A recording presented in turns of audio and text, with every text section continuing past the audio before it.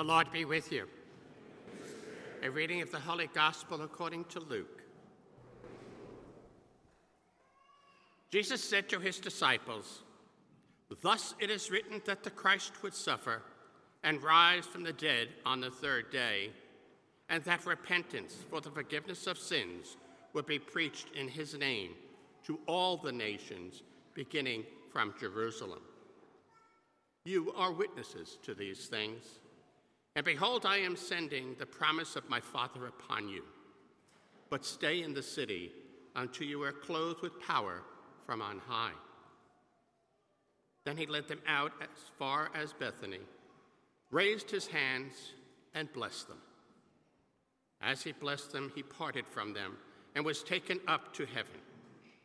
They did him homage and then returned to Jerusalem with great joy, and they were continuing in the temple, praising God. The Gospel of the Lord. Praise to you, Lord Jesus Christ.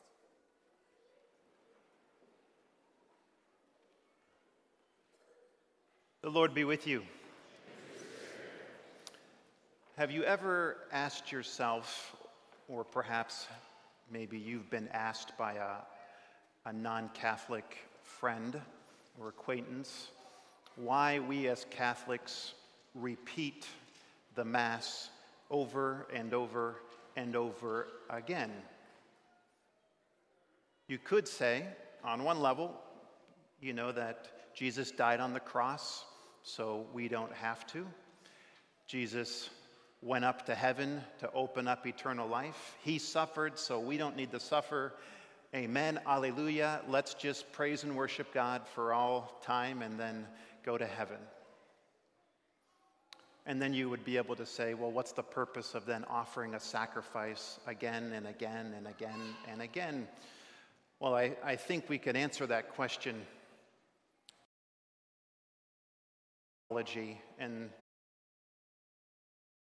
And so if you haven't had any coffee yet this morning, I'm just warning you that just enjoy the moment, but this might be a lot all at once, all right? Because one of the things I learned in the seminary was that the ascension of Jesus meant a whole lot more than Jesus just saying, "Goodbye, have fun, I'll see you up there," right?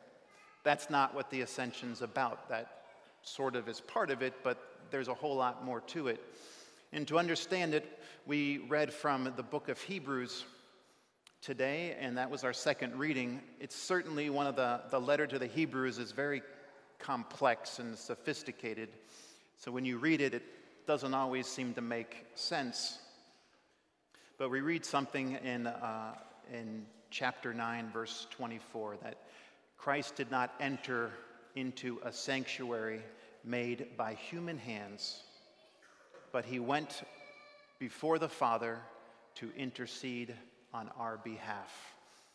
So the Hebrews is saying to those first century Jewish people, the reason it was written, or one of the reasons it was written, was to make sure that those Jewish Christians recognized that Jesus is the high priest.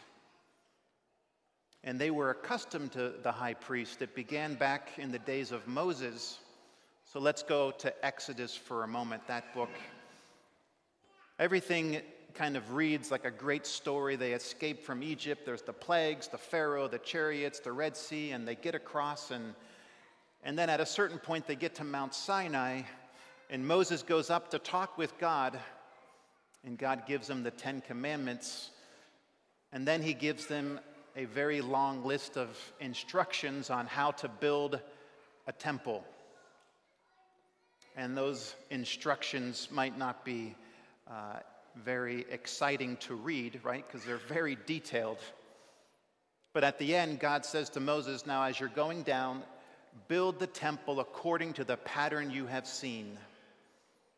So there is an idea, and this is important, for the Jewish people. Moses on Mount Sinai had a glimpse and saw the heavenly temple in the heavens.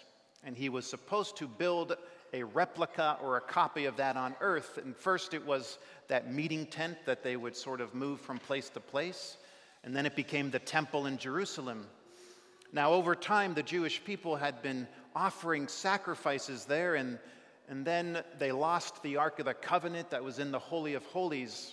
And then the presence of God left the temple, and they were starting to get worried because they realized something wasn't right, something wasn't complete. And then these prophets started coming from God saying, God doesn't really need all the blood of those sacrifices. God doesn't really need bulls and rams and goats and sheep. But the prophets didn't really say what was next, right? So the Jewish people were suffering, having only a shadow of a temple. All right, now let's fast forward to the time of Jesus. Jesus offers his sacrifice as the high priest. And the sacrifice that we offer has to go to God. And the Feast of the Ascension is that moment when Jesus enters into eternity to stand before God and offer himself on our behalf. That's a lot of theology there. It means that one of us, Jesus who became man, who's our head and we are his body, went up to heaven into the real temple, the true temple, and offered the most beautiful sacrifice we could offer, which was to offer himself to the Father. Okay, so here's where we need the coffee to kick in, because this is going to get even deeper. When Jesus leaves the earth, he leaves time and enters into eternity.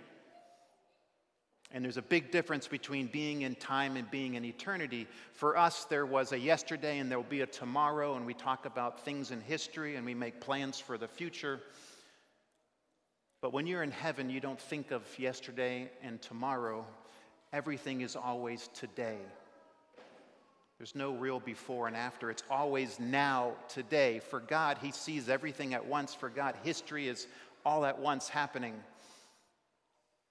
And that can answer our question about whether we just repeat over and over the same thing. Because we are now a new temple. We are the mystical body of Christ. When we enter into our Catholic Mass, we are stepping as well into eternity, because one of us is up there. Our high priest is there. And we're not repeating that sacrifice. We're re-entering into the mystery. We're representing the sacrifice. For us, it looks like we're repeating it, because we did say Mass yesterday and the day before, and we will say Mass tomorrow, and we're saying Mass today. But when we said Mass yesterday, we actually said Mass in the today of yesterday, and tomorrow we're going to say Mass in the today of tomorrow. I hope I didn't lose many of you there, because that was kind of crazy to think about. That's why we call our liturgy, it becomes a cosmic liturgy, which means it combines eternity and time together. And that's why our churches are designed that we have the front doors, you open them up, and there's a meeting room, a narthex, where you get ready to transition into the temple, and you might say hello to friends and greet people and take off a coat or put away an umbrella, use the restroom, and you get ready to enter into the temple where you use the holy water.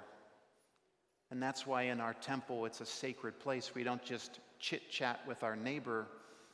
We're here to be with God as a community of worship, and we're entering into heaven. So the Catholic Mass is never just a repeat of a repeat of a repeat. It's a reliving and a representation of a mystery that's going on for all time and eternity.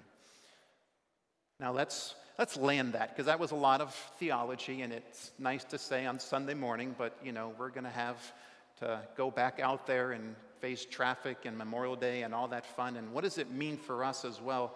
Well, there's something else here that's very important.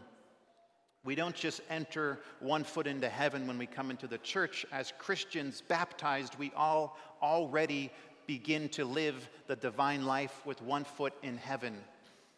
And through our baptism, we know that we all begin to participate in the priesthood of Christ, which means we can do priestly things.